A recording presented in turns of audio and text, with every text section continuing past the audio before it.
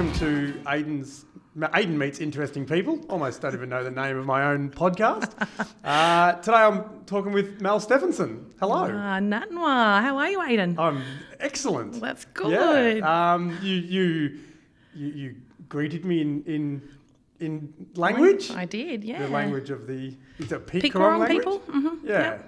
So just say that again for people. I said Natnwa. And Natnwa means welcome. Welcome. Yeah. Excellent. Yeah. And we're here at an exhibition of yours. So this podcast will come out while this exhibition is on. So Fabulous. we've got a lovely background We here. have. They can't see the Bunjil up here.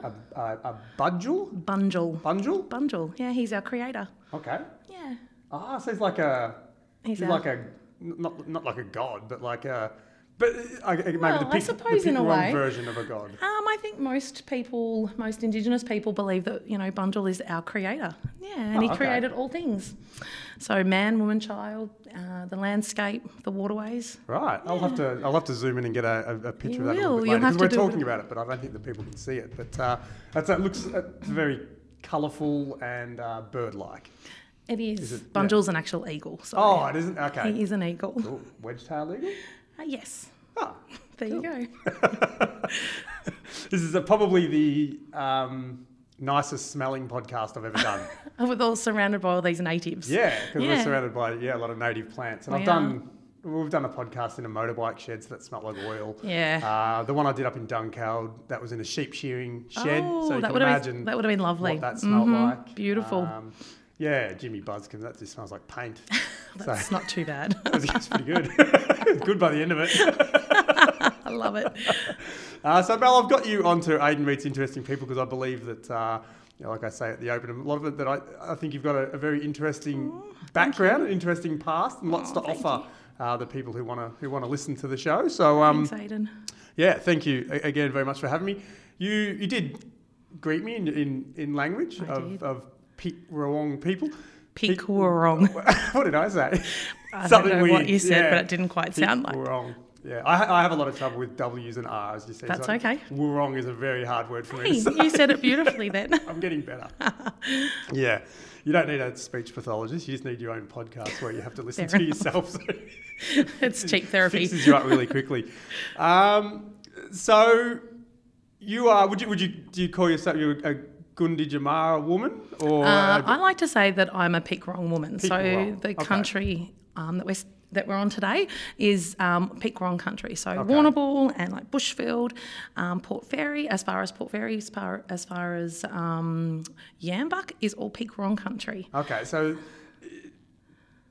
moons ago there was a single tribe of Pik Wurrung that would move around within that area, or are there many tribes within that area? Within this sort of area. Okay. Yeah. So Pik we're Wurrung itself would have been sort of self-divided they say. by those mobs? Yeah, they say that, especially with language, it was like six different dialects within the Pik Wurrung actual dialect. So Cool. imagine trying to get your mouth around all of that. Yeah, when you meet up with another...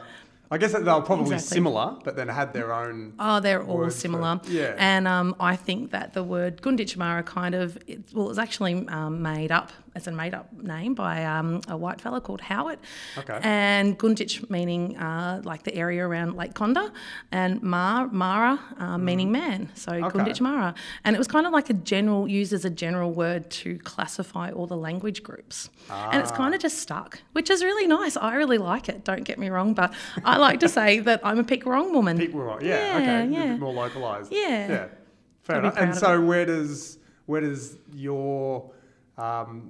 where's your background from? What's if I was to meet an Indigenous person, and hello... We say Nyata, by the way. Yes. Nyata, hello. Sorry. I'll get into it. What do I say to you?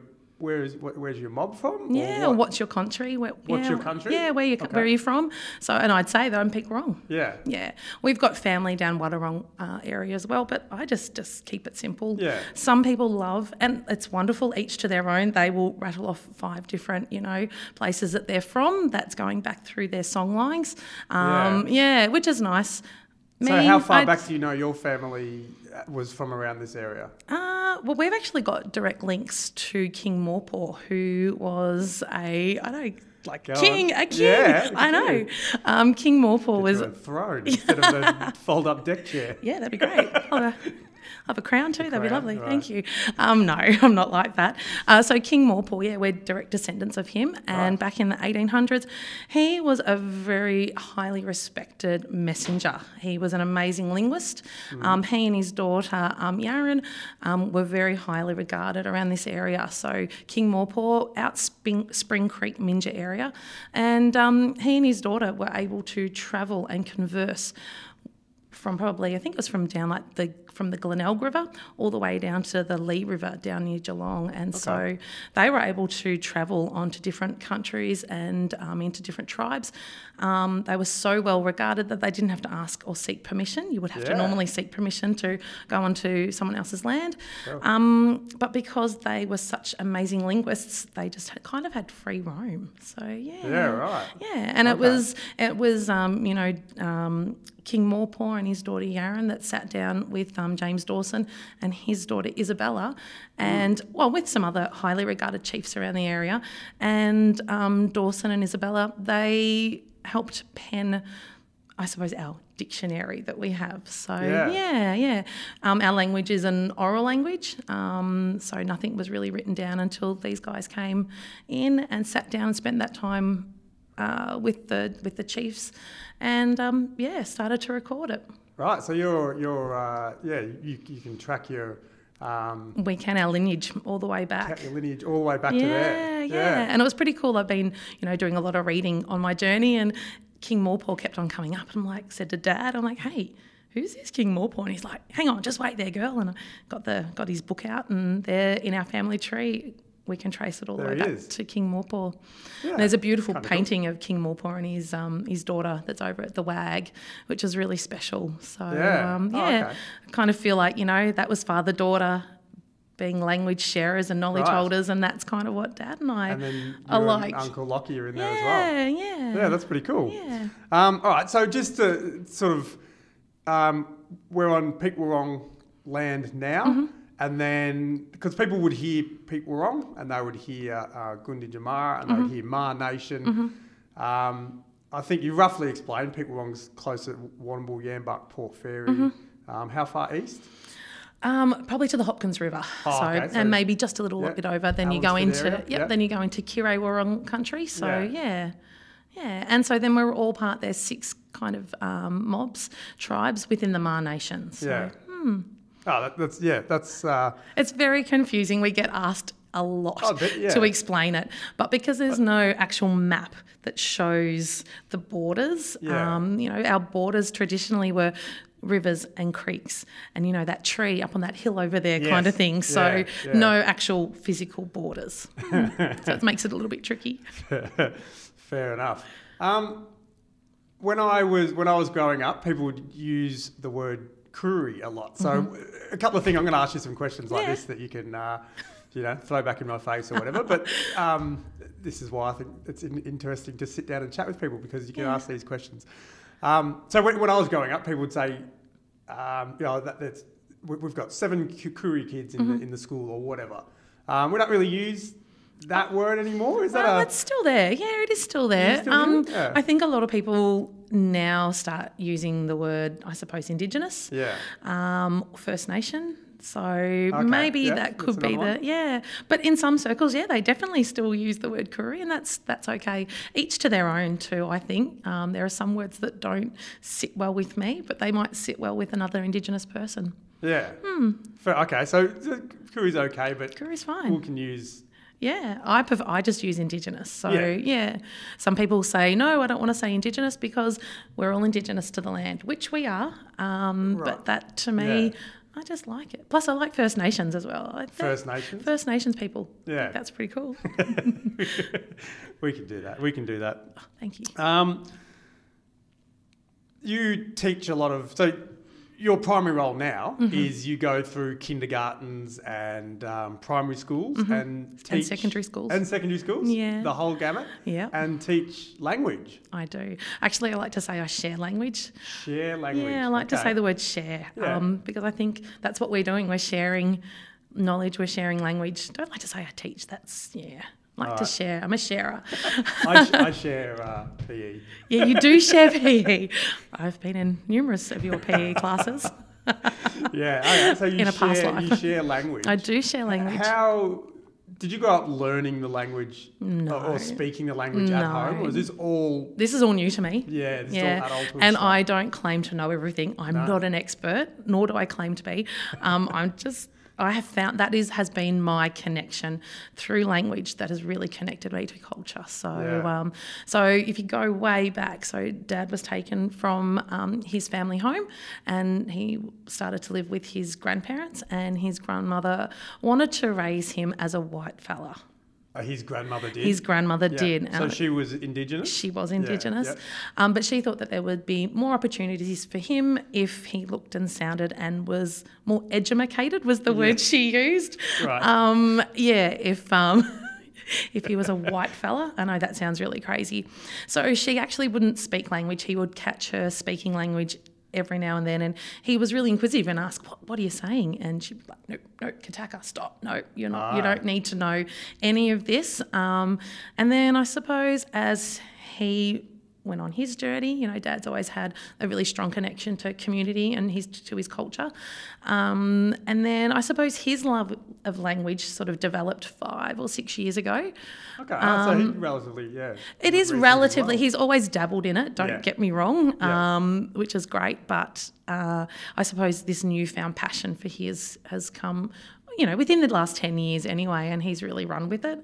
And then he just started sharing language with my boys. He'd sit at the end of the family kitchen table and, Jack on one knee and Lincoln on the other and, start sharing language with them. And I kind of liked that. It was really lovely to see, that didn't happen for him when he was growing up. His grandmother wouldn't share language with him.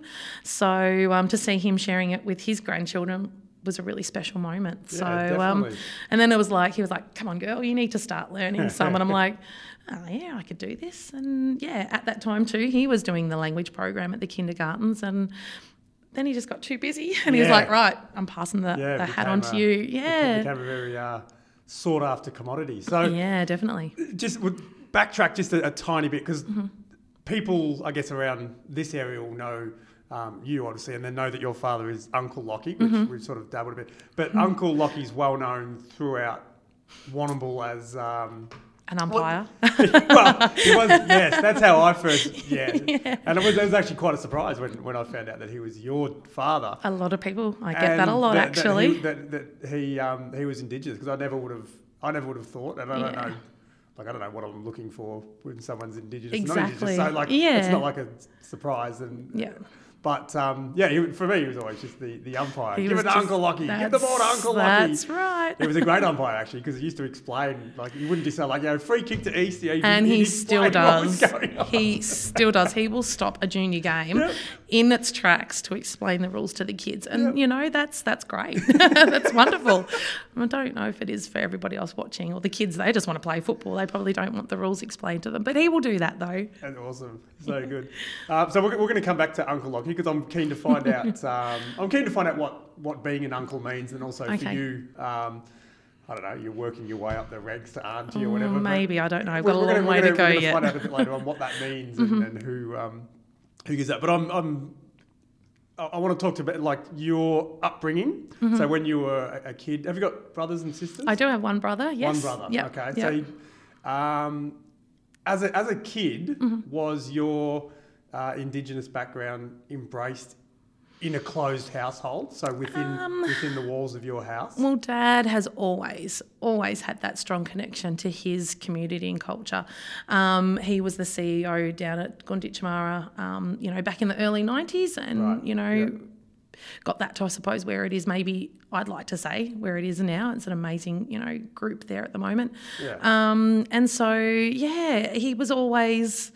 like I said, always doing stuff, always doing stuff, helping people out, a strong advocate for the Indigenous community in Warrnambool.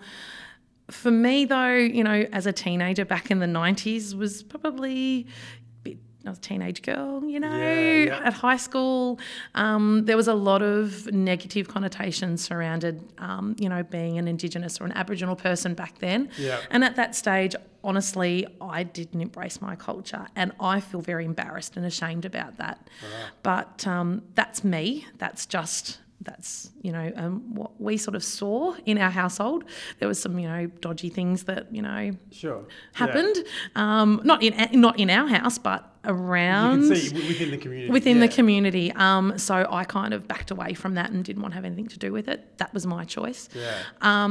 But then since I've had kids, and I feel like I'm doing them a disservice by not letting them explore their heritage and their culture, that I kind of stepped up and went, you know what, this is my responsibility. I need to reconnect with my culture, and I need to let them have that opportunity and that chance to do that, and explore it. And I think we are. I think I think it's wonderful. Yeah, it's really good. There must be a lot of people out there that either don't know that they have Indigenous background, for sure, or are similar to what you were as a teenager and openly not embrace it. It's really funny. A couple of my closest friends that I've met recently on my journey have had the same stories as me. And it's only because I've just been brave enough to come out and say, you know what, when I was a teenager, I wasn't okay with my heritage. But you know what? I've turned the corner and probably matured, of course, and I value it. I feel like I'm making up for lost time. But, my story isn't like the only story like that. There are actually many people who have that same, whether it's through a disconnection of family, that, they lost that connection to their culture, whether they were ashamed or whether they didn't even know, like they had no idea that, they had Indigenous blood in them. So, yeah. Yeah, because I guess if, someone like Uncle Lockie living with his grandmother who wanted him to be raised white, if she had have fully succeeded and Uncle Lockie would have brought you up and maybe never mentioned it. So exactly. That whole line it stops. Yep, that's exactly with right. That because of the willingness of, I guess, of your grandmother to try and do the right thing. Yeah. What she saw was the right thing at the time because of, I guess, all the other prejudices around. That's being exactly Indigenous right. So I kind of make it that's a big passion. So language sharing is a huge passion of mine, but also empowering young, and I do a lot with female, with the girls groups, and helping them work through their feelings of belonging and connection. Yeah. So it's amazing that there are a lot of girls out there that don't, like I said, through family breakdowns, just through lack of knowledge, that they don't have that connection. So that's the flip side of my language sharing, is that I do mentor the Indigenous girls around the community. Yeah, and I think what you're going to find is, correct me if I'm wrong, but you'll find that will, as you grow and you're getting into more kindergartens and preschools. I think you go preschools and whatever, at secondary schools and high schools, that it's going to filter through. So, Definitely. I mean, the gallery that we're in at the moment is full of artworks from kindergarten kids. So they're going to go into prep and they're going to be doing things. They're going to go into grade 5 and doing things. And then go into high school. And if we can, when I say we, I mean you. Feel free. You can embrace our culture too, Aidan. Be happy to have you. And filter it through, then it's going to become more normal too. More normal, Yeah, more definitely. Normal. Yeah, definitely. And I mix, I guess, find parallels between Indigenous Australia and Maori New Zealand. And I see people who I know that are Kiwis, and they walk around and they use the language. Like they'll greet each other with their version of hello, or nat noir, or nyata, And because they do it at school. And they've always done it at school. Exactly. And they've got, within their national anthem is there's a Maori version. That's of exactly this sort of right. stuff. It's a little bit easier over there because they've kind of got that one language. Yeah, I know there's different dialects, slight variants and stuff. Yeah. But Maori language is, right across the board. Gee, I hope I've got that right. Yeah. But here in Australia, it's a little bit different. As I said, here in Peak Ron Country, back in the day there were variants of it. Of the dialects. That's so right, yeah. it's really tricky. In Australia, we don't have one national Indigenous language. We have hundreds of them. Yeah, so if you're going to turn around and say, all right, we're going to put a verse in the national anthem that's Yeah. in a language, how do you do it? Choose Look, when the they Canberra one? Because that's I don't know. Yeah, and that was lovely too when they did do that with the national anthem. It gave me chills just to hear language. Okay, it wasn't my language, but it's our First Nations people language being sung and being heard. Oh, it's just amazing. Yeah. Gives me a real thrill. And get kids to learn that. And then when we stand up in assemblies at school and whatever, and that's what's belted out, or we've got people going to the Olympics in the next couple of months. Yeah. A bit of that's belted out instead of the current one, or a mixture of the two, or whatever. Would be lovely to see a mixture of the two, but anyway. Yeah, we'll get there. I just sort of feel. I feel like as a kid when we grew up that at schools, and this is it'd be a good question for you, which is handy because that's what we're here for. But growing up as kids, we didn't really learn a hell of a lot of Aboriginal history, and it was Aboriginal people stole sheep. That's what I remember. Yeah, exactly. Yeah. Isn't that? And that's okay. Yeah, they might have stole sheep. Probably did. But hello, what did the white people steal from us? Without getting too political. But I remember learning about the First Fleet and Captain Cook and all that sort of stuff. And I'm like, I did think I was like, what did we actually learn about our Indigenous people?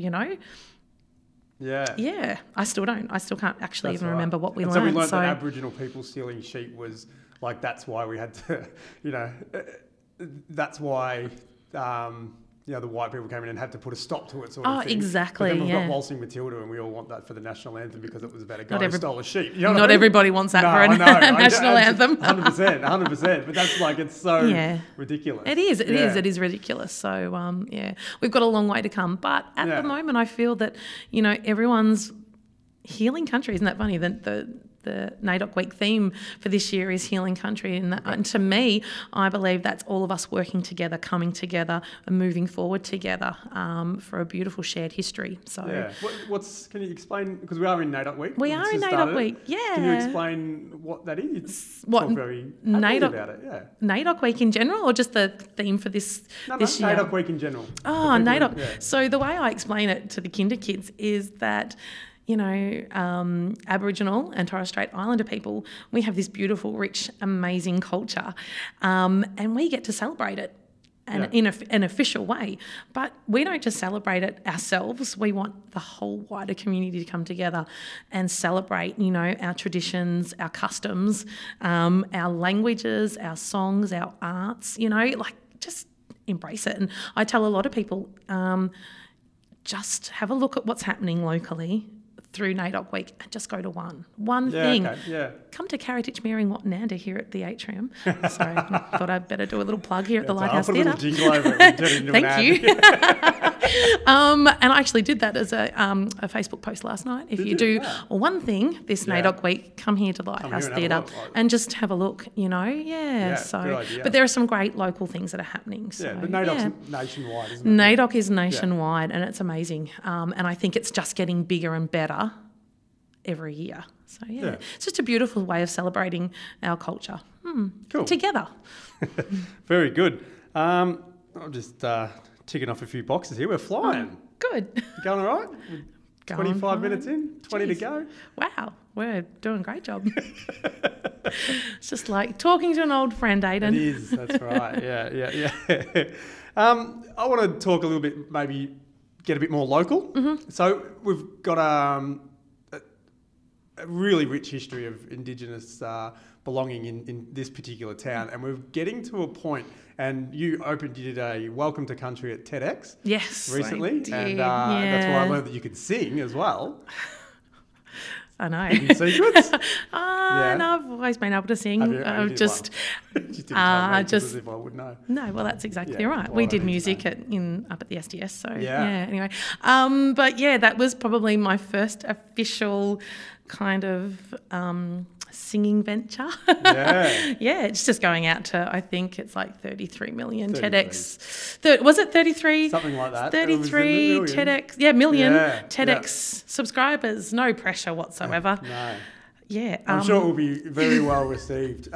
So you do a lot of welcome to I countries. do and, a lot of welcome to countries, yes. I do. Was I at your first welcome to You country were, ever? yes. Was that our school? It was our Deb, As the yeah. Melbourne River School Do you Deb? remember? I was like so nervous, I know. And then I watched you at First TEDx. I'm time. like, she's nailing this now. Look at her go. I know, and I had my shoes on for the TEDx You one did too. have your shoes on. I noticed that too. Was that it? You had to put your shoes on, did you? No, I that a probably could have. stipulation? I probably could have done it, but Yeah. I just kind of thought it might look a bit more nicer formal. going out worldwide if I'm wearing my shoes. Yeah, that's true. Yeah. Yes, but yeah, so back all those years ago at the Warrnambool Special Development Schools. Yep. Deb, that was my first welcome to country, and I was really nervous. So yeah, that was good. That was the first I think official. you were reading off paper too. from I was memory, like, but now you can- the paper was shaking, and but now it just rolls off you my just- tongue. now you So just roll it off yeah, there. All right, so locally we've got a really big history, and I bring up TEDx because we had Dr. John Sherwood yeah. speaking there, who just has this story that it's going to be really amazing. It's mind blowing, isn't it? How much it's going to come out. Yeah. So, very briefly, just because I'm actually hoping, I haven't contacted him, but I'm hoping he might sit down with me and do a podcast. I'm sure he will. Just very briefly then, without stealing too much of his thunder. Oh, I don't want to. What's he doing at Moruydiel? At Moyle, yeah. Yeah. So, look, there's a midden site up there, and it can, predate history pretty much. Like, it's amazing. I don't think people realise too that, or maybe they do, I'm not sure, but, the coastline was 80 kilometres out. Yeah. I think it might have been even further than that, actually. And this area, and especially Moyle, is a really sacred spot, That's where a lot of, the Indigenous people back then would gather. And, if it's proven. Yeah. So at the moment, we currently believe that human existence is 35 to 50,000 years. Yeah, where this he's is- attempting to prove, based on things that he's found Like right here in 100 Warrnambool, and- that it's over 100,000, 120. Yeah, exactly. How awesome is that? Yeah, that's If it is ridiculous, Warrnambool, that, that's mind-blowing. That really is. Yeah. God, I hope we can do it. So yeah, we might try and get Yeah. John on and Please see if he do. can explain it in more detail because Yeah, I in definitely English, could- like, layman's term kind of thing. Yeah, So not scientific. Yeah, I think he was very good at TEDx. he It was made a lot of amazing. sense. Yeah, he's great.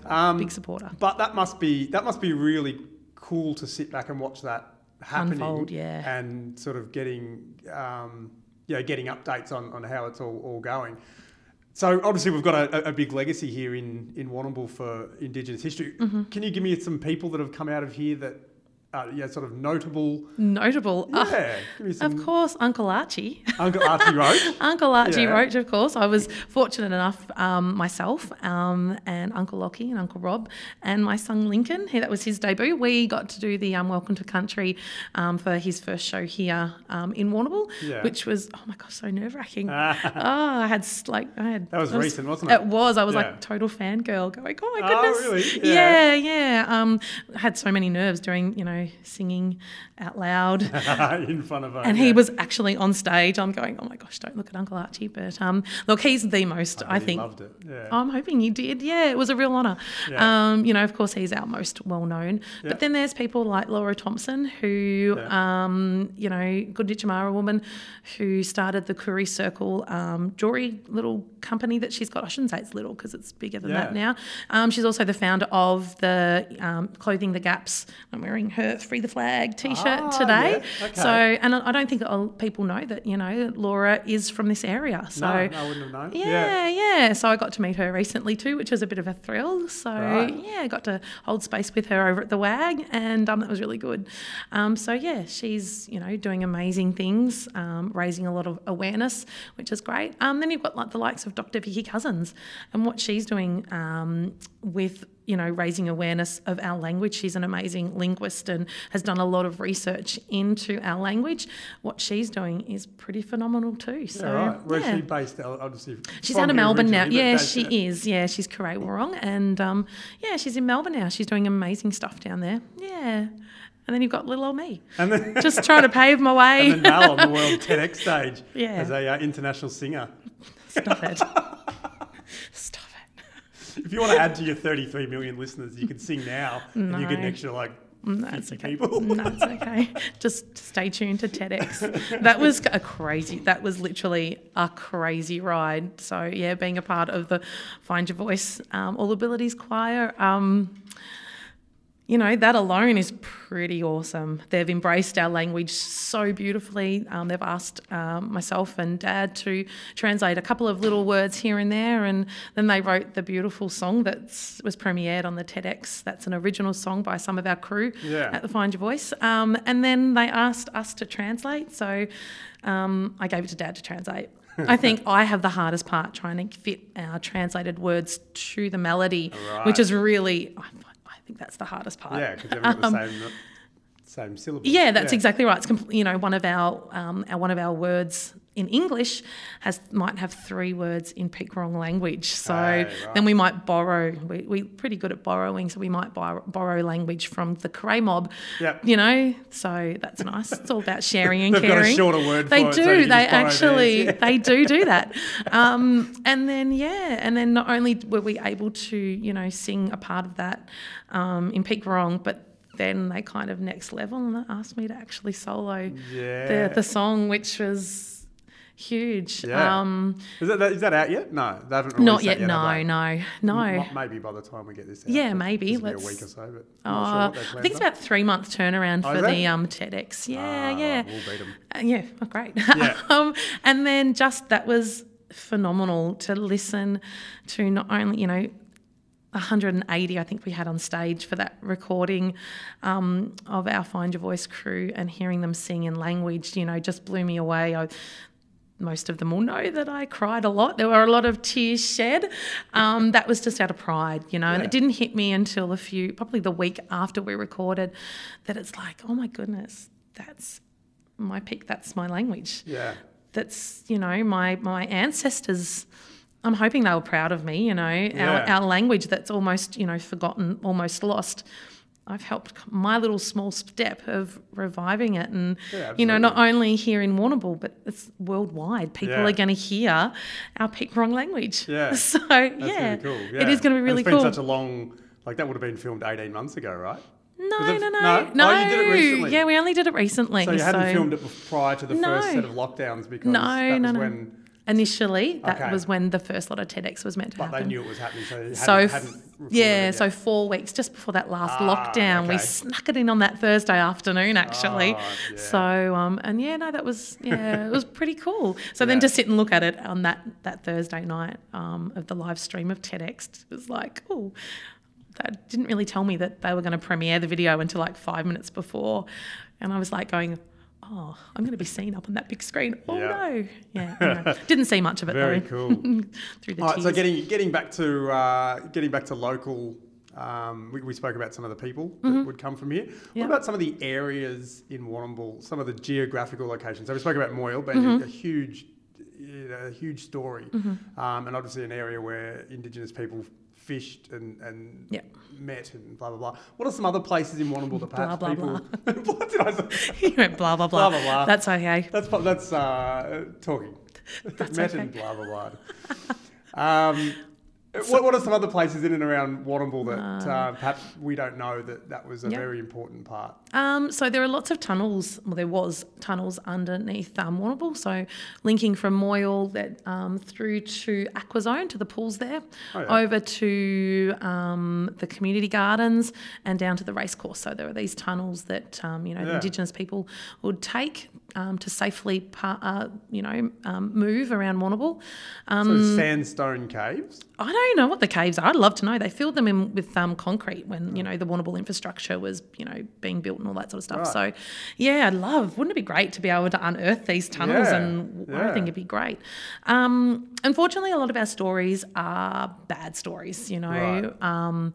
And it's really hard, some people say to us all the time, where can we find your stories? Why can't we hear them?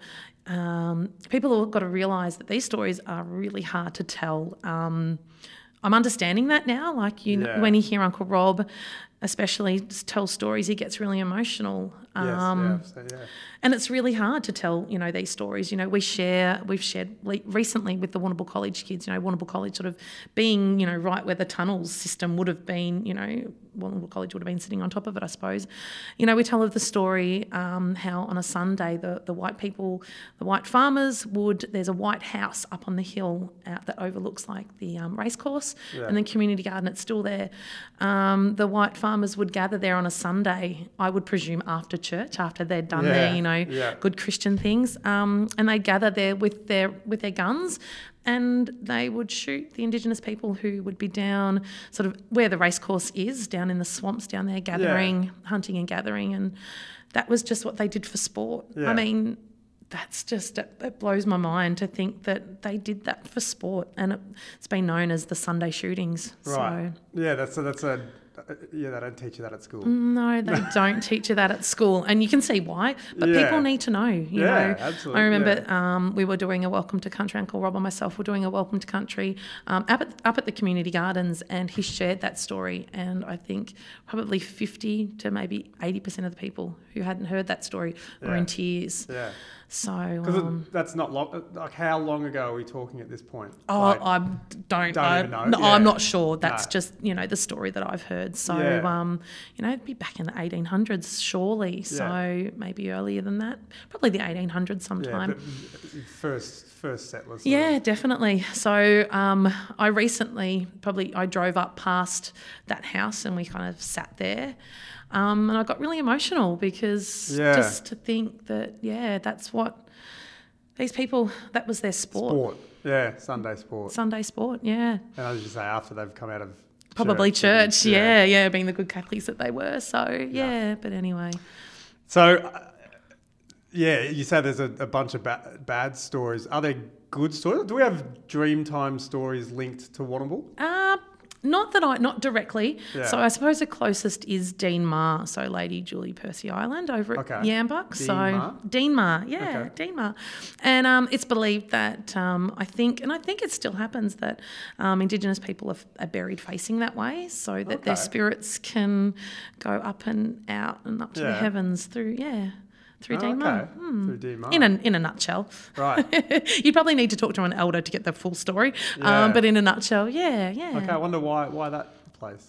There's lots of history there. Yeah. Go research it, Aidan. I'll research it, all right. It's what you're doing here. You're supposed to tell me. No, I'm not an expert. And like I said that at the start, I'm not an expert. But look, you bring up a really good point about researching and reading. That's what and we encourage people to do that. Read, research, listen to, webinars or stories on the internet, that's a great way of learning the history, not just, of course, around this area, but general First Nation history. So, You mentioned Dawson. Yeah, James Dawson. James and Isabel Dawson. Yeah. Were they white settlers? They were. Yeah, but then they integrated obviously very well within the... Yeah, well, Dawson was a protector of the Indigenous people around this area. So, Okay, so he was local to this area? Yeah, well, so he was a Scotsman, actually. So he was a Scotsman, and he settled and became a protector and an advocate for all the Indigenous people around this area. Right, so what did he write? Because I've heard his name come up a couple of times. Lots of stuff. So he would, lots of news articles. I've started reading a lot of them, actually. It's really interesting. And he'd probably vouch and stick up for the Indigenous people, which was really good. Yeah. Back in those days, there wasn't a lot of people that were on our side, I suppose. On the right side. And it was really good. So there is a dictionary. The name's really long. Yeah. Just the Dawson Dictionary. Yeah. And that we use a lot. So we use two dictionaries. We use Dawson, and then Uncle Ivan Cousins back in the 90s put together a Karay-Warrong and related dialects dictionary that we kind of use. And they're all available? You can... If people were No, interested, not I really. could- No, not really. Yeah. No, the one, Uncle Ivan's one, was kind of a limited release. Short print. Yeah. We need to bring it back. We get people asking all the time, where do we find this? Where can we find them? And it's good luck. Yeah. Okay. Good luck. Yeah. I've got one. I know Dad's got one. There's a few of us that have got well, them. you can share and give me one. No. You wish. I'm No. sure someone could reprint them, wouldn't be? We would like to. That's, Yeah. down the track. Okay, good idea.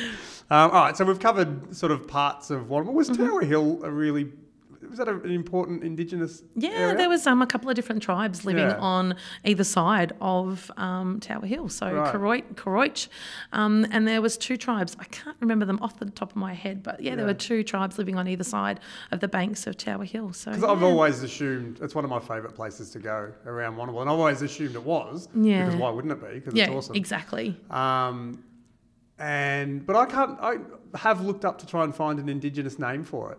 There is one. I Is can't there? think of it Yeah, off the 'cause top I of my reckon head. Sorry. Shane Howard the other day was on stage here at the Lighthouse Theatre. Oh, yeah. And he used a word, and I probably can't did. remember what he said. Because I assume it's not to do with because there's a mobile phone tower there, because No. that wouldn't have existed when they called it Tower Hill. No, that's exactly so I'm right. assuming it's There is a one, word that and sounds like tower, but it's not tower, but we've just bastardised it as we tend to do. I'm sorry, but I don't know what it is off the top of my head. Right, someone can tell me, please, Someone because will. I'd rather... We'll look it up later. I think I've rather got my call it that. dictionary in my bag there. Aha, So the secret dictionary. I carry it everywhere. Growing up at home, you sort of didn't do a lot with Aboriginal history and learning language and stuff like that. Mm-hmm. What do you do with your kids now?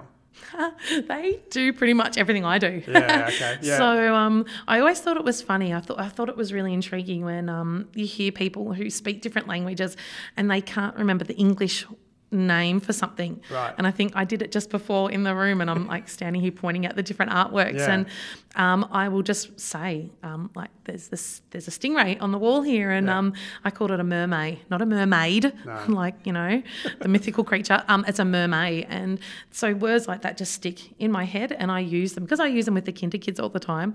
So then I'm at home and we'll be driving the car, and I might talk about the polyp, a tree, or Yes. whack out language here and there. Especially if we see any native animals, like it's a Korean, a kangaroo, Kurramuka possum. So we're always using that kind of language at home. It's Yeah. kind of just, I suppose, second nature, really. So other than language, are there other things that you do and can do? So, I don't know, food or... Oh, bush tucker. Or I'm learning about bush tucker. Yeah. That's amazing. Yeah. So if there's anyone out there that wants to, I'm happy to come and learn. Learn about, More about bush tucker would be great. Okay. A lot of stuff, I'm learning a bit more about art, where I'm involved with the Indigenous Perspectives program up at Warrnambool College. And, we're sharing local art, we're sharing local knowledge. And I've kind of got a real fascination. I'm not an arty person, Yeah. although I am claiming a language as my art at Sure. the moment. Why not? I'm going to Yeah. run with that one.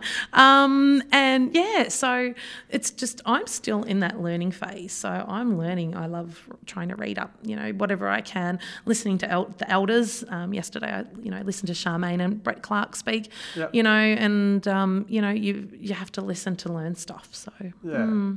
All right. So on the word elders, that's a word that we do here, and we've used the word Uncle Lockie and Uncle Archie, Yep, and Uncle Rob. Uncle Rob, Yep. and those sorts of things. That seems to be like an honorific title It that is.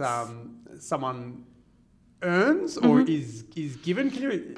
And then auntie's obviously the same, the yeah. version. So, as best as my knowledge is that to have that title of elder, uncle and auntie, is you've got to be a respected person within the community. Right. Yeah. Uncle Rob Lowe is our Wunjit. He is our chief. So to me, he Okay. is the be all and end all. So whatever he says goes. He could Yeah. tell me that the sky was yellow and I'd go like, yes, Uncle Right. Rob, it is. Look, Dad only earned his stripes I can't remember how many years ago it is. Yeah. But yeah, it was a big thing. That was a really big deal in our family for him to earn that title of respected person and get that uncle status. So Does it just grow? Like people just suddenly... So it maybe come from Uncle Rob or whatever, who just starts using the term and then people pick up on it that he's using it.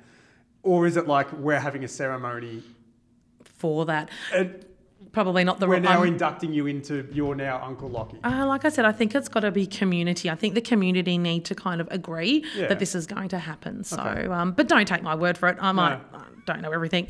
But anyway, So to us, it was a big deal. I do remember when Dad was given that title of respected elder, and and so then it's funny when we're in a classroom or in public, I will always refer to him as Uncle Lockie instead of Dad. And that's out of respect. So everyone should refer to him and Uncle Rob as Uncle Rob and Uncle Lockie. So, So it's a respect thing. Right.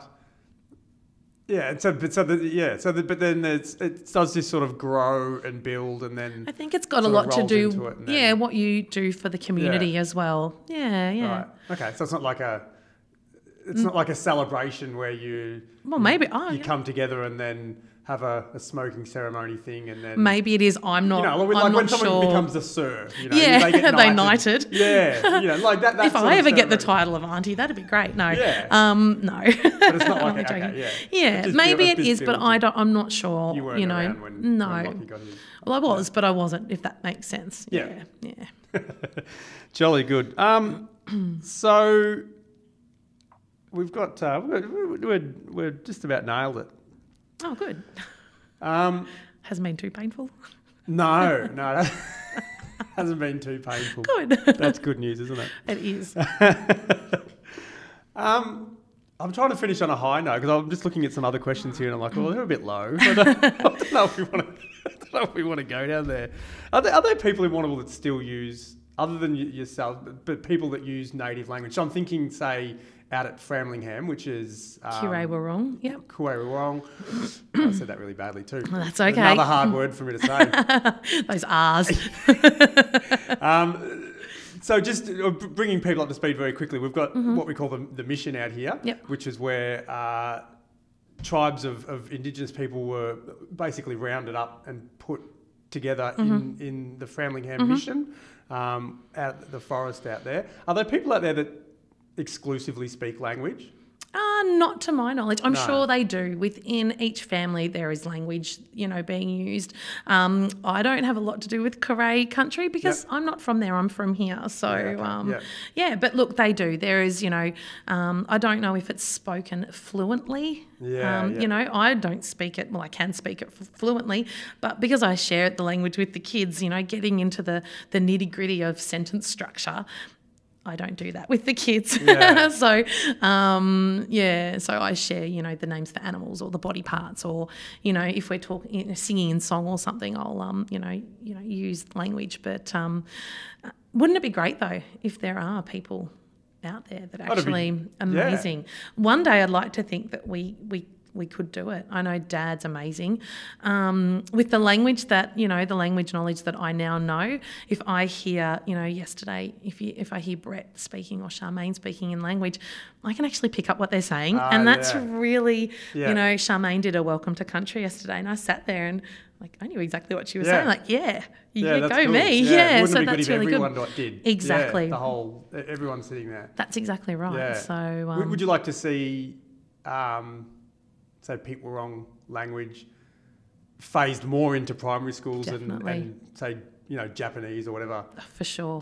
Just replace it. Yeah, I would that would be amazing. Yeah. Wouldn't that be great? So absolutely, yeah. 100%. We get asked all the time, hey, can you come and do some language in schools? We are going out to Broward this term, and the Year 7s are all having almost a term's worth of language. So, classes, that's really cool. We get asked all the time to go into this primary schools. They get it when they're in in kinder. They're going to prep. They know quite a few of the words and they want to extend it. And that's what we want to do. At the moment, there's just kind of Dad and I. We need to build up our, our bank of language sharers. So, we'll do that eventually. We'll get there. All right. Well, it's been fantastic, Mel. We've Thank you. sort of covered some good bases. And thanks, Aidan. What did you say? I said toot noot to wool, which means thank you in Pete Wurrung. Very good. Would you like people to use language when they... Yep. Oh, for sure. Right. It's just as simple as, and you'd probably know from, when we've spoken, I will always use nyata to say hello, even in an email and a text. Messenger, you know, I always use it, and I'll always use Warwick to say goodbye. Yeah. So yeah, I love it, and it's funny, you know, seeing my friends use it sometimes. I went to I did last June. I did daily. Because we're all in lockdown, I did these daily little language videos just on my Facebook page, and went to a friend's house, and I walked in and they're like, "Nat and Wah Mal," and that just was like, oh, that was just so cool. And you know, we'll infiltrate the community eventually. No, I shouldn't say that. That sounds so sinister. But that's all about. It's all about sharing. You know, and that's how we bring back our language. You know, our language isn't lost; it's just sleeping. So and every little bit helps. Awesome. All right, just let us know what this area is, and because people can come and see it. Yeah. So with my work with the Kinders, I've put on this exhibition called Karatich Miring Watnanda, which means Hill Country Together in our Peek Wrong language, and it's an exhibition showcasing our Peek Wrong language combined with art. The children of the Warrnambool City Council run kindergartens have made with alongside 15 Indigenous and non-Indigenous artists. So it's a pretty special little exhibition. It's good. All very different. They've all chosen very different mediums to use. Yeah, they have, and that's all a part of it. You know, we've explored over the past term, you know, what country means, and I said before that, you know, I think people hear Indigenous people using the word country a lot and go, what are they talking about? And yes, we are talking about the physical country, the land that we're standing on, but it also goes a bit deeper than that. We talk about our family and our traditions and customs, our Dreamtime stories, and that's what I suppose this exhibition is all about. We've got a little bit of everything here, actually. Yeah, so really cool. People should get here. We're at the Lighthouse Theatre. We're at the Lighthouse Theatre in the atrium, and it's open daily, Monday to Friday, 11:30 to 4:30, and it's going to be here for all of July. All of July. Right, come along, spend some time looking and listening. We've also got a 17-minute soundscape through the speakers. It's being played on a loop, which is really cool. One of the groups got to be recording artists. Yeah. So that was really, cool. Really cool for them to, you know, we explored lots of different processes of art making. So, and I think it shows how cool. Yeah, it's pretty awesome. Awesome. Well, I think the Indigenous language and the Peek Wrong area is in very safe hands. You speak very passionately about your involvement with it. So I think it's... I'm very passionate, thank you. It's only going to keep building. And thank you very much for sitting down with me. Toot to all, Warwick. Warwick. Thanks, Aidan. Bye.